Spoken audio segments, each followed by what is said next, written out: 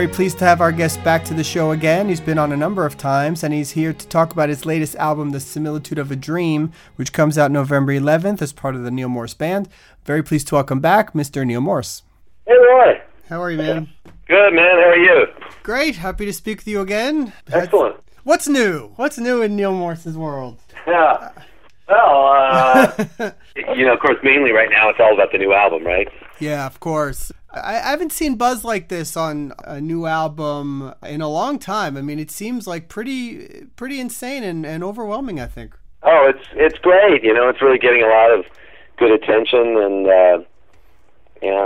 we've gone the extra mile with a lot of different things, with the videos and PR people and all that kind of stuff. And so I feel like this is the album to do it on. Yeah. This is the time. This album really deserves the attention, and I'm excited about it. All the reviewers I've talked to they're going bonkers about it, and so yeah, it's really exciting.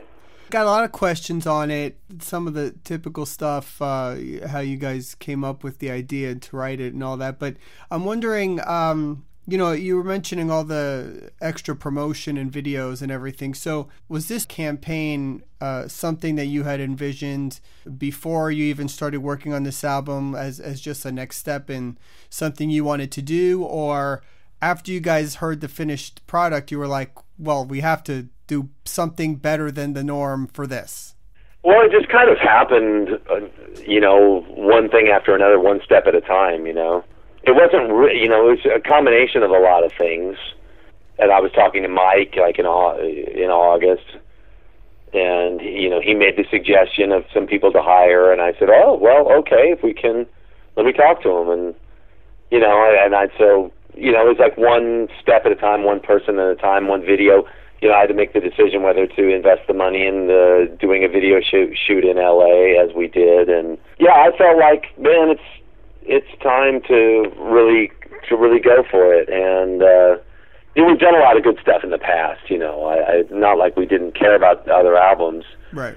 But it just seemed like it was the time. Radiant is putting out this album all over the world for the first time. We're not using Inside Out, and Metal Blade is a distributor. Metal Blade Sony are distributing Radiant, so it's also on my label all over the world for the first time, and I'm wanting to do a very excellent job because it's such an excellent album. You would just want to try to have all the ducks be in a row and all the planets align and have the thing really shoot out of the gate with a bang. Yeah, and handling all that business side of it, I'm sure, is another hat that takes a lot of time and energy from you to manage all that. Some of the interesting elements on this album, you had brought Eric and Bill on board with the band for The Grand Experiment, and they sang a little bit on that one. On this one, they sing a lot. And almost at some critical moments, some epic parts where it normally might be you historically sort of singing, and now it might be Eric taking that direction and stuff. So how did that evolve into having them become such huge parts vocally on the album? And was it hard for you to let go of that? Not really. I've had a lot of practice of letting go of vocal parts with Flying Colors, for example. Sure. And Casey's voice is so great, and these guys, their voices are so good. We talked about it right at the beginning about wanting this album to be even more of a band-sounding album, and part of that would be sharing the vocals. And so that was something right from the very start that we wanted to do, and I think it came out great. They have great voices. Their ranges are higher than mine, so when you're only writing for my voice, there's a certain limitation there, right. And so it was cool to be able to write, some stuff that was a little higher, and give it to them, give it to Eric or give it to Bill. I don't know how many people have heard the album by the time we post this interview or not, so without trying to give away too much, but I do want to ask you about some certain songs and moments. Okay. The album is 23 tracks. It easily could have been 5 or 6 20-minute songs or something, right? So right. Was the decision there something that was really thought about, or how'd you go about that? That was a Mike thing.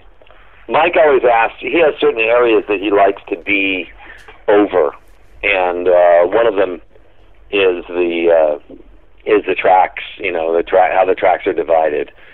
To me, this thing is one big 100-minute piece. Right. It's not really. People say, "Oh, wow, there's a lot of short songs on this album." I'm like, well, I certainly consider disc 1 to be the one big continuous piece. Really, there's some breaks on disc 2, but it's laid out kind of like, in a way, like Snow was, Yeah. where the whole first disc runs all the way through, and then on the second disc there's a few separated things and a couple pauses. It's kind of like that, but it's really one continuous piece.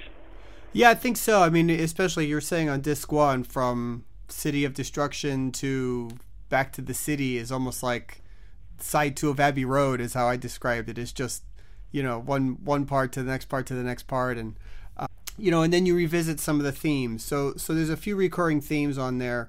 The City of Destruction one is a key one. And then one of the songs, or one of the tracks titled Makes No Sense, is like one of my favorite parts in the album. That part in that song at the end where you take the first chorus and then it goes, changes octaves, and Eric takes it and then it changes again and Bill takes it. That part is, to me, one of the highlights of the album. How do you write something like that, and how did you decide to do that key change and have them each take a part? Put me through the process of that. I think that I had a little bit that I'd written in December. It makes no sense to me to live la da da da da da, just like a little sketch of it. And then when the four of us got together to write in January, without Mike, not because we didn't want him here, but because he couldn't make it, he was too busy. But we wanted to kind of begin the process. And so we listened to a bunch of my little bits from my phone, and we liked the Makes No Sense thing. And as we started to write it, as we worked on it, I think we created those verses together. And I don't remember exactly, but I remember it just seemed like kind of a natural idea to want to change key, and then like, oh, why don't you sing this, Paul, and then move to the next key and have Bill sing. It was just something that happened in the room. We just started trying it, and it, it's one of those things you just experiment around and you try it, and everybody just says, yeah, that's awesome. Was it shocking to hear Bill hit that note or at that end, or is that just he can do that? I mean, it's really high up there. I think I was asking him if he could. He said, yeah, sure, I'll be able to do that. Yeah, okay.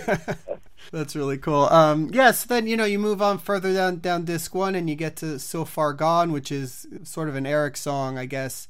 And you revisit that Make No Sense part right there. So when you're writing at certain points along that album, are you writing it with that in mind, knowing you want to repeat certain things, or are you writing it in a chronological order? How do you put that together at that time?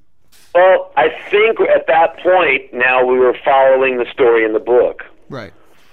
So what happens is and I'm giving you a real brief synopsis. I'm paraphrasing a lot here. So guy's going on his path. He meets the worldly wise man who basically takes him off course just slightly. But as he goes on his way, he winds up kind of, I think in the book, he winds up, on the edge of a cliff, and there's like a big storm, and he, really gets in trouble. And that's kind of a So Far Gone thing, like, how did I get so far off track? I only made a couple different decisions, and now where am I, kind of thing. Right. And then in the book, the character Evangelist comes and tells the main character that there's like, I don't know, 5 pages of all this stuff that he says. We pared it down to just the gracious part. In the book, written in the century, it was written at the time that it was written, and some of the stuff that he says to him, I think, is pretty hard. Like, like, yeah, you better make sure, again, I'm paraphrasing, but yeah, you better make sure that you don't get off course because you're really going to get in trouble. We didn't go that route. We kind of went more of a, you can always get back on track. You can always come back to God thing, which of course is in there too. That God graciously invites him back in, but with a warning. But so we were following the story of the book there, and man, I love that part. It's one of the most touching parts to me is that the broken sky, the hint of broken sky, the you can turn, you're not too far. Yeah. King loves you with all his heart. That would really be evangelist talking to the Christian, and I'm going from the book now. The main character's name is Christian in the book, and of course it's all a picture, it's all an allegory. And then then he says back to him, really, do you think I can? Can I really be accepted still, even though I've gotten so far off track? And so that's really at the end. That's a conversation between those two characters. But yeah, we were following the book and just following our noses and discovering it as best we could.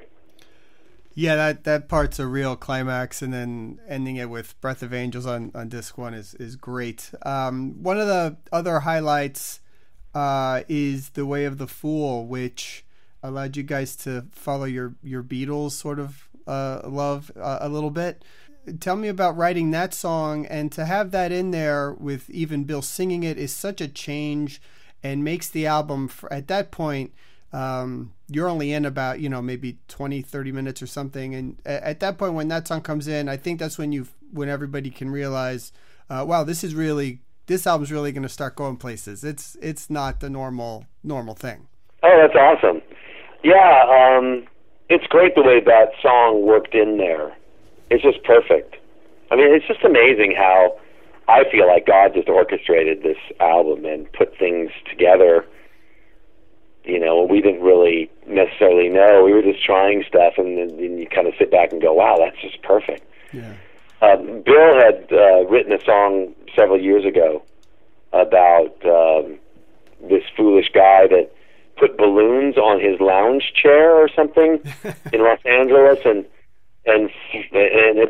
it went too high. He kept floating up he wound up in the LAX airspace, and they had to get helicopters to bring him down. Well, Bill wrote a song about that called "The Ways of a Fool," and then we kind of took some of those ideas and the basic structure of the song and adapted it to this album and made it about the conversation with the worldly wise man. And I just think it came out great. And then that whole instrumental section in the middle, Bill was just sort of toying. That was another thing that he was sort of toying around with, and we expanded that. And yeah, it wound up being such a cool part of the album. Disc 2, God, I could talk about a lot of songs on this thing, and because I've been fascinated. And when you have 100 minutes and so many tracks and so many different parts, it takes a few weeks to really learn it as someone just listening. And really, and you start coming back to certain moments that stick out for whatever reason. One that also stands out to me on disc 2 is "Man in the Iron Cage." Sort of very bluesy, very rock. It has that sort of counterpoint with the you screaming verse and Eric singing the chorus. What's that part of the story, and and how did you write that part? Yeah, the Man in the Iron Cage is a character in the book. And when I read that part, we couldn't use all of the characters in this book. In fact, we only scratched the surface. Yeah. There's a lot of stuff that happens in this book. It's crazy. We came up to that point, and we wanted to explore that part. I thought the Man in the Iron Cage is definitely, somebody that he needs to meet, and we need to delve into it. And I originally writing that, I was just sitting around with an electric guitar, just writing riffs. I had a bunch of different riffs, and we kind of listened through all the riffs and chose that one to be the main one. But originally, I think in my original version, I used a different riff as the main riff. I don't remember now. I'd have to listen to it. Yeah, I think I'm really happy with the way that whole thing turned out. That's really very much based on the book. So when you were coming up with the idea for what the new album was going to be, did you then start looking for ideas was it suggested to you, I guess, to do this, or reading this book being suggested, it sparked the idea to do a new album?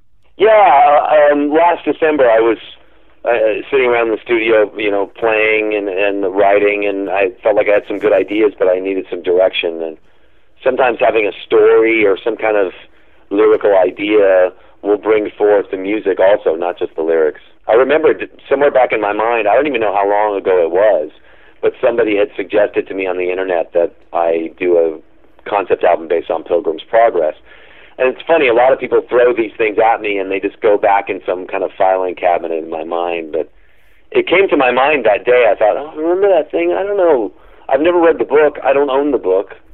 I guess I'll Google it. So I Googled the Spark Notes and just kind of read the synopsis of the story and got some inspiration and, wrote like little sketches, just very little bits of like maybe the chorus of Cities of Destruction, and there was a little bit of that We Have Got to Go thing, and I think a little bit of the verse to Back to the City, a little bit of Makes No Sense, just little pieces, a little bit of Broken Sky, but a lot was missing, like a lot.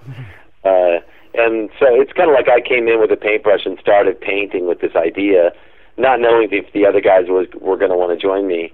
And then they came in and started painting, and ultimately, we have all the colors of the rainbow, and the album's done, and it's amazing. That's great, man. So live is the plan to play the whole album? Yes, absolutely. Live, we're going to do the whole album. Hopefully, if the venue will allow it, we will also have video behind, and we're going to really do it up right. The last few Morse Fests, those have been really successful, and I think from everything you see on Facebook and the forums and the community, I think that's really built a real community around your music. I mean, do you pay much attention to that and the result of what that's brought on? Oh yeah, isn't it amazing? It's really great. I'm so grateful. I'm working on the Morse Fest 2015 audio right now, actually, because we're hoping to release that in the early, the first half of 2017. And I watched the tour document. I mean, the behind-the-scenes documentary, and it's just great. And you forget, wow, man, what an epic, what a great thing. Oh, it's incredible. Yeah, I think that's been the fun part for me and a lot of people that have come to the Morse Fest events, is that you leave knowing, 100 more people that you didn't know like this music, and now you have other people that you can talk to and help turn more people onto it. And that's been a great thing that you've done with that. Oh, man, thank you. So, I guess this is going to be sort of the next year of your life, is pushing this album, the tour, and more promotion and videos. Is that sort of the next, or you have other projects coming up? Yeah, mainly it's all about this album. I did a blues album for the Inner Circle that's coming out in November. It's pretty cool. I'm going to be getting together with Flying Colors in December to do some writing, and we'll see where that goes, see how much we can come up with. And I'm excited about that. And then the Morse Fest Solo Scriptura and Question Mark Live coming out in hopefully March. And beyond that, I'm not sure. We're talking about a lot of other things. What about the Snow DVD, Morse Fest DVDs? Is that on the horizon at all? Yeah, that's on the horizon also, hopefully for the end of the year. Wow. All right, so plenty to look forward to for everybody. Very exciting.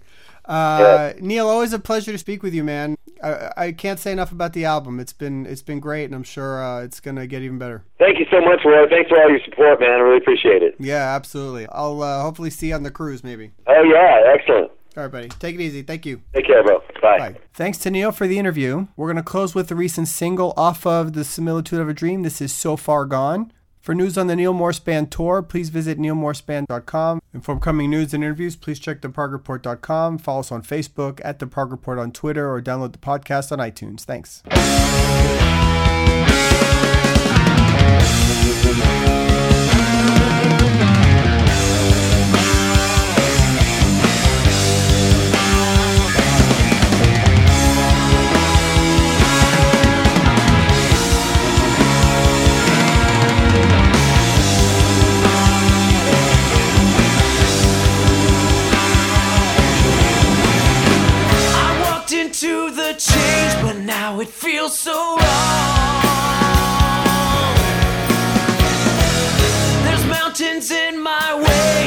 just can't go on.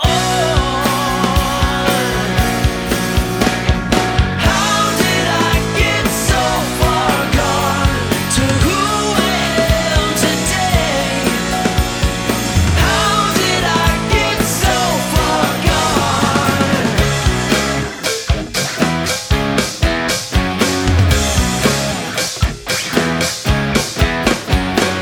I veered off to the left, I took the man's advice. With just one little step, but in the course of time, how did I get so far gone to who I am today? Now my life seems painted on, and I'm so far gone, maybe too far gone to ever find the way. Hey, yeah, yeah.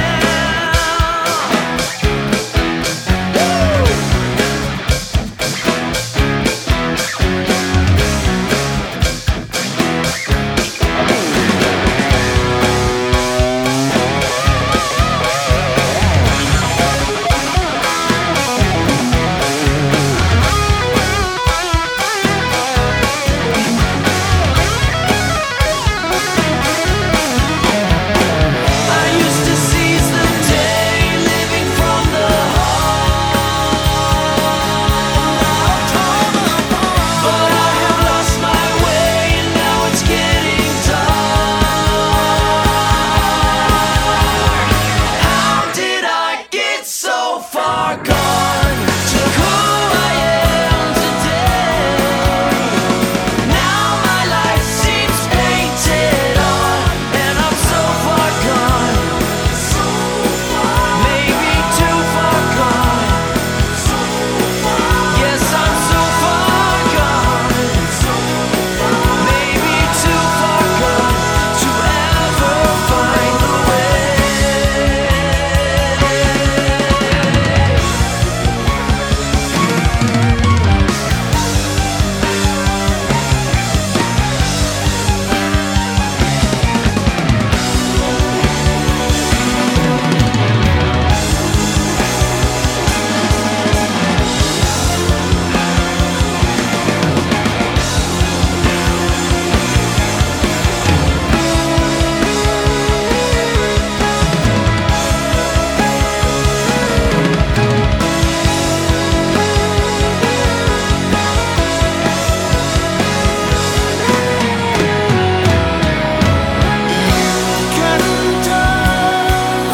You're not too far. The King loves you with all his heart, and every life can be made true. For I have seen the broken sky turn blue.